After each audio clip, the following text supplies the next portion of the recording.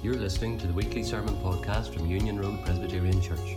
For more information, join us on Facebook or visit our website at unionroad.org.uk.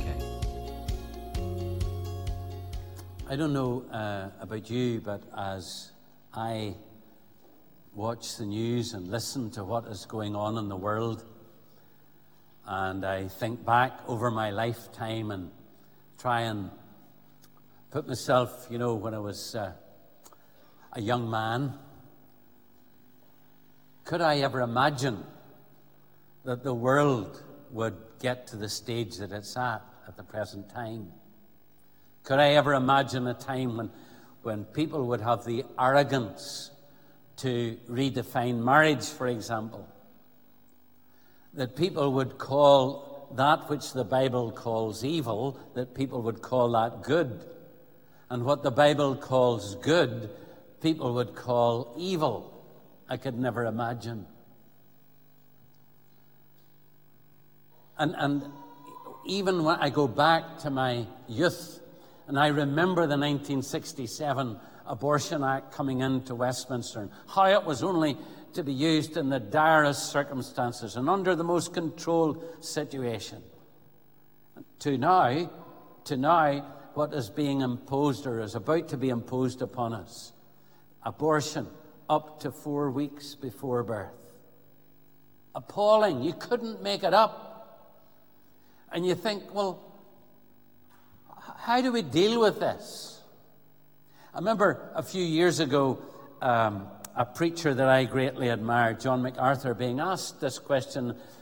In the United States, there was the whole problem of abortion in the United States, and Christians were up in arms about it. And this was becoming the focus of the Christian church about the sin of abortion. And John MacArthur was asked about it, what should we do about it? And he said something, and I thought, this is so true, so simple and so true. He says, abortion isn't the problem. Same-sex marriage isn't the problem. There's symptoms of the problem. The problem is sin. All these other things come from that problem. It comes from man's rebellion against God. Man saying to God, I know better than you, God. I'll go my own way. And this is where it leads. And let me tell you, worse is to come. Because unless the Lord intervenes and sends us a revival, man will go from worse to worse to worse. So I thought to myself, well, as preachers, then the thing that we should be concentrating on is not the symptoms, the individual sins that are many and varied, and sins that aren't seen, like pride, selfishness, greed. What we need to concentrate on is the source of the sin, or the source of those problems, which is sin. And what is the cure for sin? Well, it maybe sounds too simple to say this, but the cure for sin is the gospel, the good news of Jesus Christ. That's why Jesus came into the world, to deal with the problem of sin. And that's why I settled on this passage that I want to look at with you. And as a text from the passage there in Matthew 27, I'm sure it'll jump out at you, verse 22, where Pilate asks, what shall I do then with Jesus who is called Christ? They all answered, crucify him. Crucify him. Now, there'll be many times in life when the verdict of man doesn't mean very much. Just think of last weekend, the Eurovision Song Contest. Thankfully, I didn't see any of the songs. I did turn over during the voting, which I found really interesting, watching the voting. And I'm sure it was very important to a country like Ukraine to win it. And it was very important to the UK to actually come runners-up. Yeah, I'm sure it was. But in the great scheme of things, it doesn't really matter the verdict of man and what was the best song or not. It had no eternal significance whatsoever. But the question that is before us here today has eternal significance. What shall I do then with Jesus, who is called Christ? Now, think about it. How is it that a man whose life was characterized only by doing good? Now, there's not another man in human history that could be said about. There's not another person that has ever been born that you could say the only thing you could say about them is the only thing that they did was good. Only can that be said about Jesus. And yet, how could they end up condemning such a man to death? He was a man who healed the sick. They all knew that. Here's a man who interacted with lepers. You know, when a leper came, they rang a bell and shouted, unclean, unclean, so people would give them, you know, it's a bit like, have you ever been in a confined space recently and heard somebody cough? You know what it's like? You kind of move away from them. But Jesus interacted with these lepers. He touched them. He healed them. And people knew that. There were people that they knew. And their lives were completely changed by that. He raised the dead. He fed the multitudes. But in the process of doing that, of course, he made enemies. He made enemies because he claimed to be equal with God. And he did things that only God could do. You remember the healing of the man that they dropped through the roof? You remember the first thing he said to him, your sins are forgiven. Your sins are forgiven.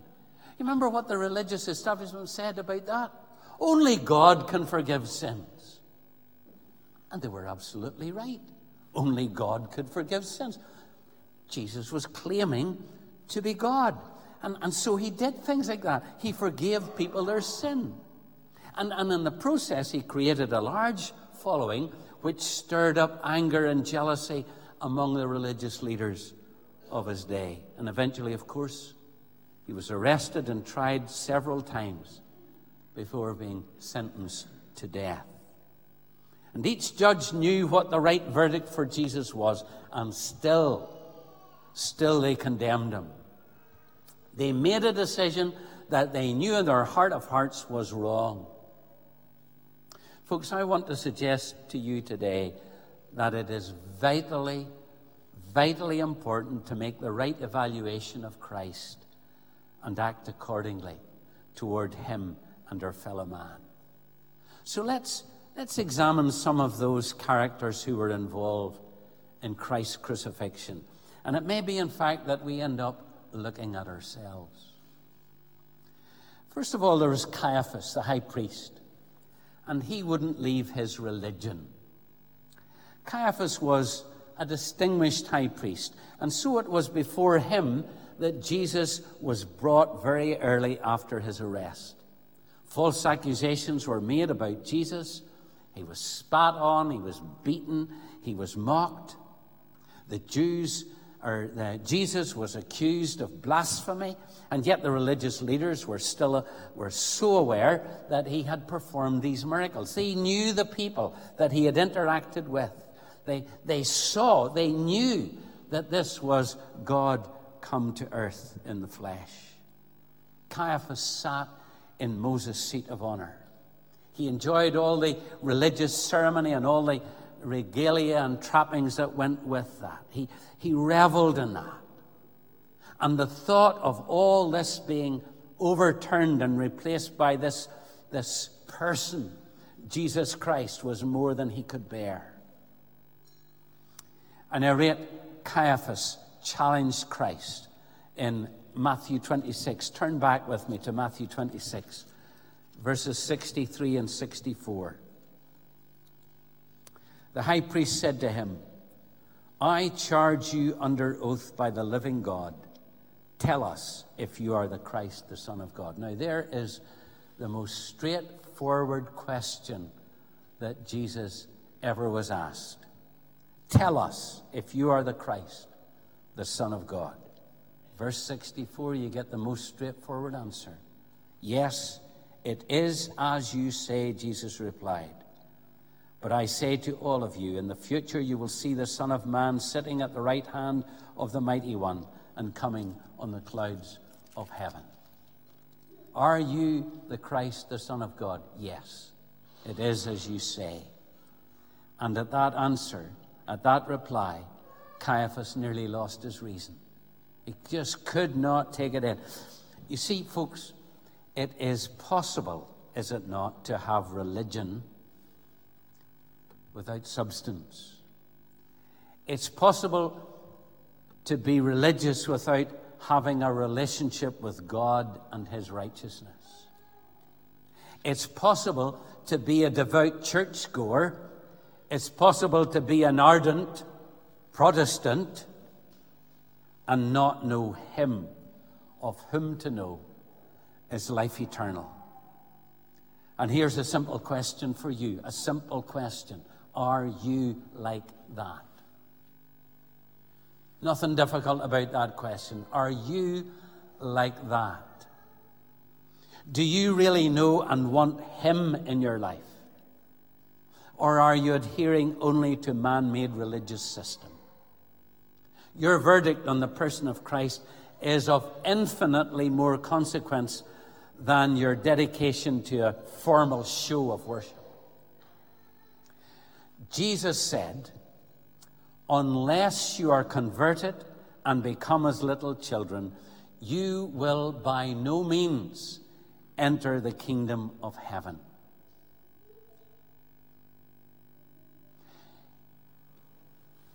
I don't know about you. You ever notice whenever a personality, if we put it like that, a personality dies, a celebrity dies, and they talk to people that knew him, or they talk to their kith and kin, and they always seem to refer, "Oh, he's up there looking down on us."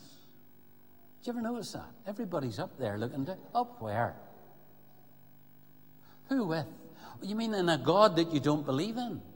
In a place that you don't believe exists? Do you see what I'm saying? They pick and choose what they want out of the Bible. Heaven. Oh, yeah, heaven. Hell, let's forget about that. Savior, let's forget about that. The things he did that were good were better than the bad things that he did. He wasn't a bad person. Not like that. Jesus said, listen again, "Unless you are converted and become as little children, you will by no means enter the kingdom of heaven." And that applies even to the most religious person. Beware, men and women, of a Christless religion. Paul wrote, "For there is one God and one mediator between God and man, the man Christ Jesus." Peter preached, "Nor is there salvation in any other, for there is no other name under heaven given among men by whom we must be saved." Jesus again. "I am the way, the truth, and the life. No one comes to the Father except through me." So let me ask you again. Have you got religion? Or have you got Christ? Caiaphas wouldn't leave his religion. And Pilate, he wouldn't leave his neutrality. Now, the Jewish leaders weren't allowed to sentence anyone to death. That had to pass to the governor. And so they bring Jesus to Pilate because he had the ability to pass the death sentence. Now, Pilate knew that Christ was innocent. He knew it. He says, "I find no fault with him." What crime has he done? But he refused to leave his neutral position. Now, let me fill you in a wee bit on the political background here. Pilate recently had made a few gaffes. You know what it's like in the government here. When a minister of state makes a few mistakes, well, he's sacked, unless you're the prime minister, of course, and then you do whatever you like. But Pilate had been guilty of a few gaffes, and he was becoming a liability. He had offended the Jews by setting up images of the emperor in Jerusalem, and that had led to confrontation and to the death of many Jews. And as a weak man, he now wants desperately to pacify the Jews, even if that means going against his principles of justice. In Pilate's view, Christ is not guilty of any crime. And that's why he picks this man, Barabbas, a notorious criminal. Do you notice it says that? A man of some notoriety. He tried to pick the worst offender he could think of, thinking that obviously they'll release Jesus and condemn Barabbas. Pilate cross-examined Jesus twice, and he found no fault in him. Even Pilate's wife warns him, verse 19, you see it there. She had been troubled with a dream about him. Have nothing to do with that righteous man. And so he tries to wriggle out of the dilemma by offering freedom to Jesus or Barabbas. The crowd, under the instigation of the religious leaders, chose Barabbas. And Pilate literally and figuratively washed his hands of the whole thing. This spineless weakling tried to juggle to please the crowds, the religious authorities, his wife, Rome, his own limited conscience. You see, had he listened to Jesus, he would have discovered that it is impossible to please both God and man. In other words, it is impossible to be neutral. It is impossible to sit on the fence. We are either for Christ or we are against him. There is no middle ground. What about you today? Are you trying to sit on the fence? Are you trying to be neutral? This text, this question in verse 22, it demands a verdict. What will you do with him? Are you trying to please the crowd that you run around with, or God? You know, so often it's like the Bible says, the fear of man makes a snare. We're so afraid of what other people think. Caiaphas wouldn't leave his religion. Pilate wouldn't leave his neutrality. And Herod wouldn't leave his sin. After his first interrogation, Pilate sent Jesus to Herod. You can read about it in Luke 23. It would have been amazing if Jesus had received a fair trial there. Herod Antipas came from a family renowned for its evil. His father, Herod the Great, you remember, had ordered the murder of all the boys under the age of 2 at the time of Jesus' birth in Bethlehem. He himself, Herod Antipas, had been accused of immorality by John the Baptist. Do you remember he had John the Baptist in jail, and he would bring him out and get John to preach to him. And John was absolutely fearless as Herod sat there with his brother's wife. And Herod pointed at him and he said, "It is unlawful for you to have her." I mean, how fearless was that? Here's a man that held his life in his hands, and he accuses him of breaking God's law and being guilty before God. And of course, it was Herod who was responsible ultimately for John's death. And so Herod, when he has been hearing about Jesus and the amazing things that he has done, and he would like Jesus to put on a wee performance for him. And he's really looking forward eagerly to meeting Jesus and seeing him perform some great wonder. And what do we discover? On that occasion, Jesus treats him with absolute contempt. He didn't utter a single word to him. Not a single word. You know, sometimes silence can be far, far more powerful than condemnation. Let me take you back to my school days again. I was speaking to the children about my school days, that wee school in Drumadoon. And then I went to the big school in Ballymena. And I was not a scholar. I did not like school, and that was reflected in my annual report. My mother died when I was 11, and so it was my grandparents that brought us up. There were 3 of us. And I remember I dreaded that report coming in because I adored my grandparents, and especially my grandfather. Absolutely loved him to bits. And I remember he would get, and I remember I knew the envelope. It was a brown envelope. And I knew the shape of it. I knew this was the report. And he would open it, and he would read it, and I could see the disappointment in his face. And he never said a word to me. Boy, that hurt. I wish he had given off, because I deserved to have a good telling off. But he didn't. And I tell you, that broke me. That absolutely broke me. You know, men and women, the silence of God can be as awesome as his voice. Can be just as powerful as his voice. Imagine being in the position where God has absolutely nothing left to say to you.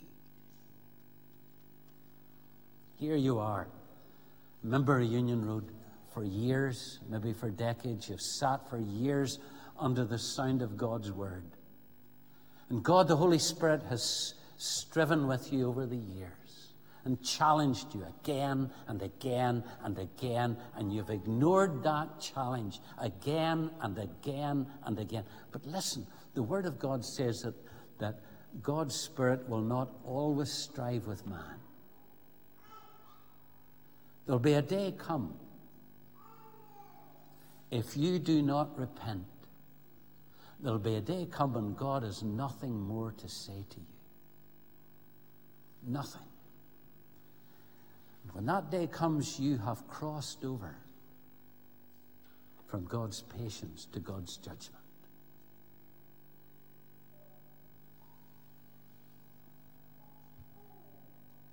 Imagine being in the position where God has nothing to say to you. Have you ever considered that atheists and skeptics are basically dishonest people? Romans 1 makes it clear that the real cause of unbelief is not that people don't understand. And that's the same for you if you're not a Christian. It's not that you don't understand. You are simply unwilling to leave your sinful life and your selfish living. You're refusing to do that. You're unwilling. It's not that you can't believe. It's just that you will not. You see, those who trust Christ must be willing to leave and renounce sin as they come to the Savior of sinners. You cannot have your sin and salvation. You can't. If you want salvation, you've got to let go of your sin. Caiaphas wouldn't leave his religion. Pilate wouldn't leave his neutrality. Herod wouldn't leave his sin. And the last thing, individuals wouldn't leave the crowd. How is it that there wasn't one person to speak up for Jesus that day in the crowd? When Pilate asked the question of the crowd, I'm sure within that crowd there were even some who benefited to some degree from Jesus' ministry. There's bound to have been some that were part of the 5,000 or the 4,000 men plus children and women. There's bound to have been some. And yet everyone cried, "Crucify him." Not one prepared to go against the mainstream. It seems all of humanity was represented that tragic day in wrongly judging Jesus. Caiaphas was a Jew, Pilate a Roman, Herod an Edomite, and the crowd were both Jew and Gentile. But today, as this question comes, what shall I do then with Jesus who is called Christ? Today the verdict is yours. Imagine yourself in that crowd, standing with all these people, and you're asked this question: what shall we do with Jesus? Will you merely give the age-old answer, away with him? I don't want this man to rule over me. You see, you are part of that jury, but this time it's your own future that's at stake. The verdict is yours. What will you do with Jesus? Because you see, you are going to do something today. If you're not a Christian, you're going to do something. You might say to me, well, I'm not going to do anything. It's wrong. You are going to do something. You're either going to walk out that door the way you come in. What you're saying is, away with him. I don't want this man to rule over me. Or today, maybe the Spirit of God is striving with you once again. And today you're going to bow the knee and ask him to save you. And ask him to cleanse you. And ask him to make you a new creature. You know, whether you know this or not, you need Jesus Christ. You need him. You need him in life. Because, as I said at the beginning, our greatest problem, the greatest problem in the whole world, the greatest problem for the world, is the problem of sin. It pulls us down. And you need Christ to deliver you from past sin, from present temptation, and evil enticements in the future. You need to be delivered from the power of sin and from the penalty of sin. So you need Jesus Christ in life, because only he can do that. But you also need him in death. How can you face even the prospect of death without him? Never mind the reality of death. As the Lord Jesus Christ hung on that cross, all the sins of his people were put on him.